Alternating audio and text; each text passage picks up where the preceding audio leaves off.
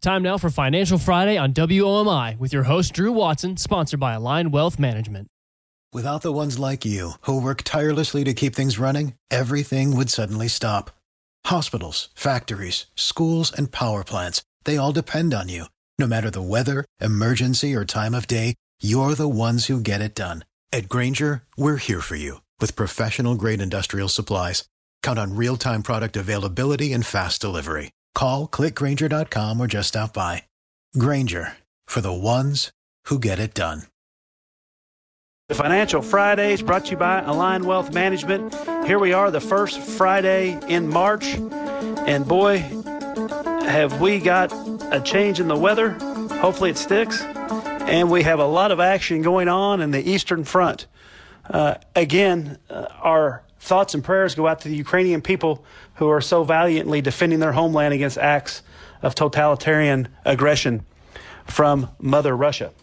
I'm your host, Drew Watson, private wealth advisor with Aligned Wealth Management. And in today's show, we have a special where we're going to talk about all the bubbles that have happened in stock market history and what might be percolating up as a bubble yet today. But let's look at the numbers this week. And as of the close Thursday, the market was down, Dow down about 95 points. NASDAQ 100 was down 1.5 points, or 1.5%, I should say. And the S&P was decidedly negative. Again, we've had crude oil surging this week with West Texas Intermediate crude right around the $105 a barrel amount. And gold, that is right, gold, not Bitcoin, gold has rallied this year up over the $1,930 an ounce. Markets have been tumbling and gyrating all week. We had a huge day up on Wednesday. Russian sanctions and how everything plays out is still a big question mark, and what will go on in Ukraine is still in question. As of now, it does appear that there is a risk appetite when it appears parties may be coming to the table for a ceasefire discussion, but the mood turns decidedly risk off once it appears those hopes are dashed, even if it's temporarily. Again, a lot of action coming out of Eastern Europe. Keep in mind, and we covered this last week, that from an economic standpoint, Ukraine's main trading relationship is with Russia. Ukraine's main economic exports to the rest of the world, and Russia included, are typically agriculture, with about 25 to 27% of their GDP coming from agricultural exports, as well as ore products such as iron ore and other base metals that are mined come out of Ukraine, and that comprises the vast majority of their GDP. We'll keep monitoring the situation and keep bringing valuable information to you. We've got a great show lined up for you, and keep listening to Financial Fridays brought to you by Aligned Wealth Management, and we'll be back in 60 seconds. What do you want to do when you grow up? When we were young, it's a question we were often asked. As we get older, our passions become clearer, our pursuits become careers, and if we're diligent, we begin to plan for the life we want to live. That's why at Ameriprise Financial, we ask, what's most important to you? Starting with our Confident Retirement approach, your Ameriprise Financial Advisor will ask questions that will help you arrive at a customized plan that can help you realize your goals today, tomorrow, and throughout retirement. With the right financial advisor, life can be brilliant. Call Aligned Wealth Management, a private wealth advisory practice of Ameriprise Financial Services, Inc., today at 270-684-8424. That's 270-684-8424. Office is located at 2708 New Hartford Road in Owensboro, Kentucky. The Confident Retirement approach is not a guarantee of future financial results. Investment advisory products and services are made available through Ameriprise Financial Services, Inc., a registered investment advisor. Hello and welcome to Financial Fridays brought to you by Aligned Wealth Management. This is a special episode this week as we will explain and examine manias and bubbles and breakouts and all sorts of madness that has gone on in the stock markets over the last several hundred years. And if you're watching at home, some of this stuff just hasn't happened with Bitcoin. It can go back to the old Dutch Republic or even the South China Sea seafaring companies over the past hundreds of years. One thing is for sure, when you deal with people's money, it is easy to get caught up in speculative excess and speculative bubbles, as history has shown. And if past is any indication, these types of risk-taking activities will be with us for a long, long time. Let's dive in first to what makes a bubble happen. First and foremost, there needs to be an excess of capital meaning money that has been generated either through hard work and the economy has gone on so well, there's just a lot of money generated. Or in some cases, money can be printed by governments in an effort to placate restless citizenry, or money printed by governments to try to stave off some type of potential financial calamity. But anyway, you can't really have a true stock market bubble without an ample supply of cash or reading to that fuel. Just like you can't have a runaway forest fire without some type of dried tinder on the ground that makes it easy to go up in smoke, so to speak, and create a blazing disaster. So throughout history, one common theme is there has been ample liquidity. When the Dutch tulip bulb bubble, which is probably one of the most famous, happened, the Dutch were sitting on top of a global shipping leadership position, only rivaled by the British. And as a very small country, they thrived with trade, and they had decades of very, very, very good returns and cash coming into that country. Also, likewise, with the South Seas investment bubble, it happened in Britain. Britain had been making money hand over fist as a leading trading and shipping country on the globe. That excess liquidity and the money that people made provided some fuel for that. If you think about the Roaring '20s, that's the nickname for that decade for several reasons. And one is the economy was just rip-roaring along, and there was ample liquidity. The same thing really could be said for the tech .com bubble that happened just right around the turn of this century. The 1990s were a time of prolific success in U.S. businesses. People were flush with cash, and they put it in stocks that literally could double within a week. Now, the question is, are we in a bubble situation for something like cryptocurrency? We are sitting in an economy that has seen ample liquidity poured into it. People that have been fortunate enough to work during the pandemic have made money, had no real ways to spend their money with the economy closed down, maybe outside of investing or a few other projects. And also the U.S. government provided ample liquidity for people who lost their jobs, but also for business owners, businesses, etc., and state and local governments. So all this could be setting up for what could be viewed, looking back at this historically, as a prime time for a pre-bubble environment. Psychologically, what goes on when people are flush with cash, a lot of them want to look at making more on that cash than they simply could in the bank. And with any type of animal spirits or appetite for risk-taking, they see potential low-hanging fruit, and all that it takes sometimes is a few success stories that become well-publicized or word of mouth traveled to make more people want to get on board in the speculative process. This can be seen in some of the areas I've just highlighted in the past, but certainly one thing is clear, even in the digital age, human instincts have not changed a lot, probably over the last several hundred years, and maybe even thousands of years. You know, I think once we became a society that broke up the divisions of labor, and we had ample food to eat and shelter over our heads, probably more speculative risk-taking financially took hold than in parts of our earlier history where we may have been driven for risk-taking, just trying to get food on the plates for ourselves and our families, and or shelter over our heads for those same key people in our lives. So that's a backdrop on what kind of primes the pumps, so to speak, for a lot of these manias. It's excess liquidity and ample cash available. So either from a good economic boon like the Dutch and the British had and we had in the .com era, or it could be from other speculative excesses. In our next segment, we'll go into a little bit more detail on each one of these, and we'll finally wrap the show with what to look for and a reiteration of how to stay away from a bubble when it is inflating right under our feet. You're listening to Financial Fridays, brought to you by Lion Wealth Management, and we'll be back after a word from our sponsors. When today is unpredictable, You need sound advice and strong support to help you stay focused on your long-term financial goals for tomorrow. Ameriprise has been guiding clients through challenging times for over 125 years. You can take comfort in working with an advisor who's backed by that strong experience and who's there to guide you with personalized, goal-based financial advice. Together, you and your Ameriprise advisor can plan your future while navigating your now. Call Align Wealth Management, a private wealth advisory practice of Ameriprise Financial Services, LLC, today at 270-684-8424. That's 270-684-8424. Offices located at 2708 New Hartford Road in Owensboro, Kentucky.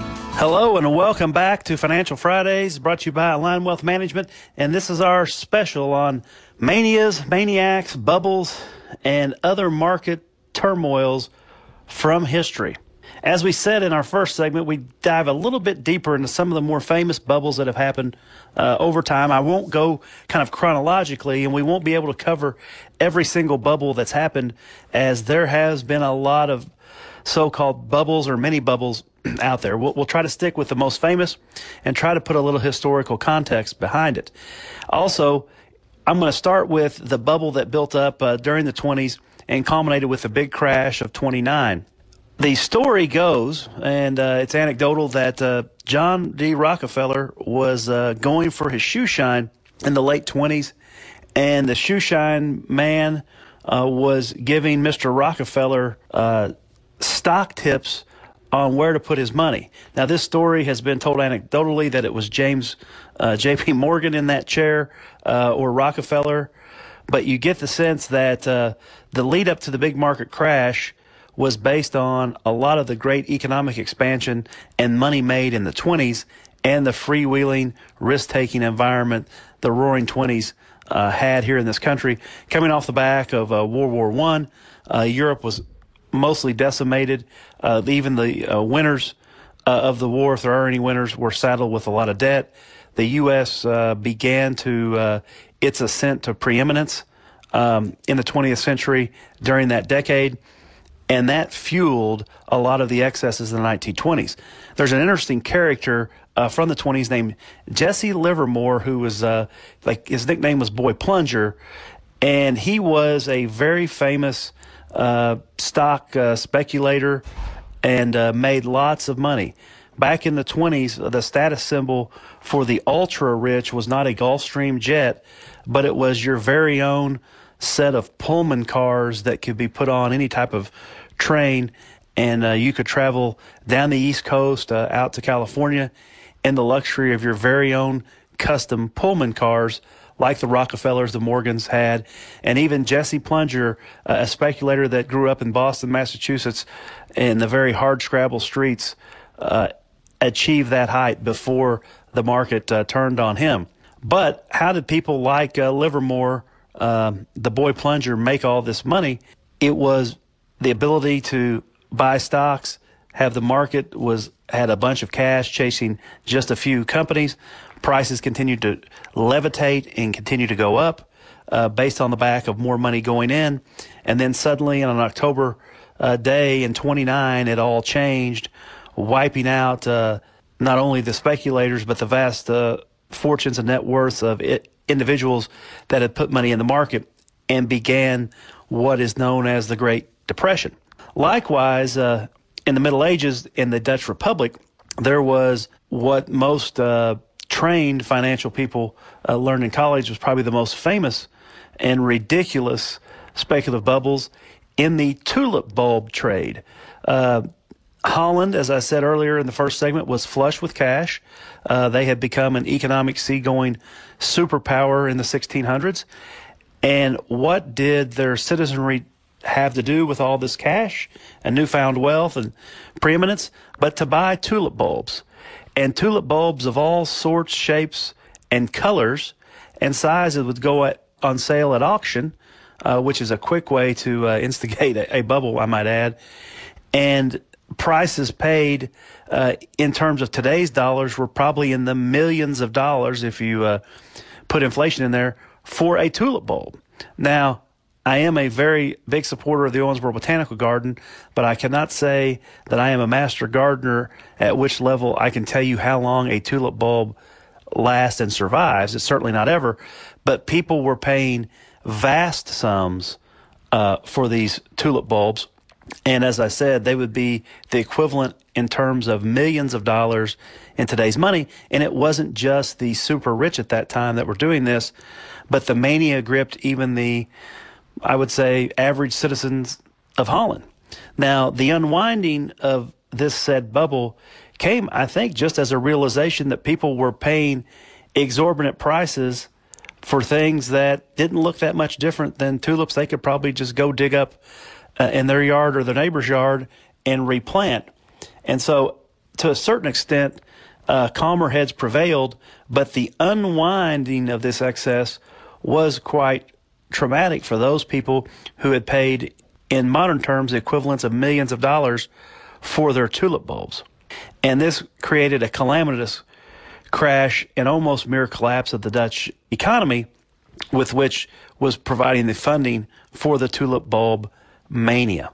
If you want more on this, a great book to read I can recommend by esteemed Professor Bernard Malkiel is A Random Walk Down Wall Street, as there is a very detailed chapter on the tulip bulb situation. Now let's turn our gaze to what was the South Sea bubble. And a little bit later on in history, after the Dutch had poured a bunch of money in to tulip bulbs, as trade with East Asia began to blossom, no pun intended, into a mega industry, those people in Britain who was supplying most of the seagoing ships to the South Seas wanted to take advantage of it and become stock investors in these South Sea companies. Now, the promise of quick riches and return fleets full of crafted Asian goods that could be sold at markets in England and Europe at high premiums fostered in all that cash that had been made in Great Britain as they rose to prominence as the primary seagoing power on the world. Now, like any stock, in different market situations, the price can go up. And if you've got some experience on you as a stock investor, you know prices can come down sometimes even faster than they go up. So the South Sea bubbles got bid up as stock investors poured all kinds of money into those investments, and everything was going along just swimmingly until the economy started to turn and the markets became totally flush with Asian craft goods, and even drove down the prices of some such goods, which in turn created a little bit of non-returns and substandard returns. And as people wanted to exit the business, selling begat selling, and ultimately drove the price of the speculative business into the ground. Now, what is fact is many English men and women lost their life savings in this, when in fact other types of businesses like shipbuilding in general or mining or other mills continue to generate very strong returns, steady returns for decades, if not centuries. So that brings us to the dot-com bubble, which probably should be fresh in most listeners' minds, as we were going through the heady times of the late 90s with the Clintons trying to produce a Camelot 2.0 in Washington, D.C. Things in the U.S. were very good economically. We had a balanced budget for the first time in a long time, and cash was plentiful. Out on the West Coast, in a place called Silicon Valley that most people had never heard of just 10 years before, entrepreneurs and wizards of the digital age were coming up with new technology seemingly at a weekly pace and inventing things to make our life easier, make our work life more productive, faster, and accurate, and make our downtime much more entertaining with gaming and other types of things. Now, as we know, the tech bubble built up week after week, month after month, and sometimes day to day, where every new company launched seemed to have the promise of world-changing technology. Now, money piled in to some of these startups, many of which had no customers, no revenue, and really not a good business plan, but were just built on the idea that was attractive enough to find millions and sometimes billions of dollars in funding very quickly from startups and investors who didn't want to be left out. And one thing could be said, the FOMO, or fear of missing out, is what drives a lot of these bubbles. As time went on, things seemed to go very, very well. There were stories of people becoming millionaires literally overnight. The search was on for probably what I would call digital alchemy, being able to turn lead into gold like happened in the Middle Ages. But people were looking for companies that could just take an idea on a sheet of paper and turn it into solid gold. This went on for several years, and eventually, once we got through the Y2K scare, the cracks in the dam began, and the dot-com burst likewise in 2001, leaving many investors devastated. Now, keep in mind, there were tech companies that came out of the 01 dot-com crash better than ever, but they had actual customers who paid them actually money and had products that actually worked and had been tested and became world beaters. You could insert names here like Microsoft, Apple, Oracle, Cisco Systems, and many more, but the list is much longer of dot-com companies that hit the wall in short order in 2001, never to be heard from again. Just check your email. There was a company called MindSpring that was going to, be the search engine of choice, or AOL. A small company called Google supplanted those, and now Google has become probably maybe the fourth or fifth largest corporation on earth. So that brings us to our next point, which we will finish the show, and that is, are we in the midst of another bubble in the terms of digital currency? So keep listening, and we'll be back in 60 seconds after a word from our sponsors. And remember, you're listening to Financial Fridays. What do you want to do when you grow up? When we were young, it's a question we were often asked. As we get older, our passions become clearer, our pursuits become careers, and if we're diligent, we begin to plan for the life we want to live. That's why at Ameriprise Financial, we ask, what's most important to you?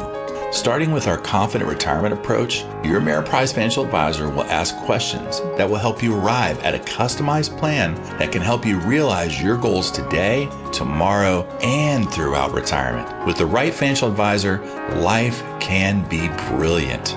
Call Align Wealth Management, a private wealth advisory practice of Ameriprise Financial Services, Inc., today at 270-684-8424. That's 270-684-8424. Office is located at 2708 New Hartford Road in Owensboro, Kentucky. The Confident Retirement Approach is not a guarantee of future financial results. Investment advisory products and services are made available through Ameriprise Financial Services, Inc., a registered investment advisor. Hello and welcome back to Financial Fridays, brought to you by Align Wealth Management. And this is a special report about bubbles, manias, maniacs, and other market gyrations that have gone on. And in this segment, we're going to take a look at maybe where we are today and how to avoid a bubble if we are in the midst of a bubble.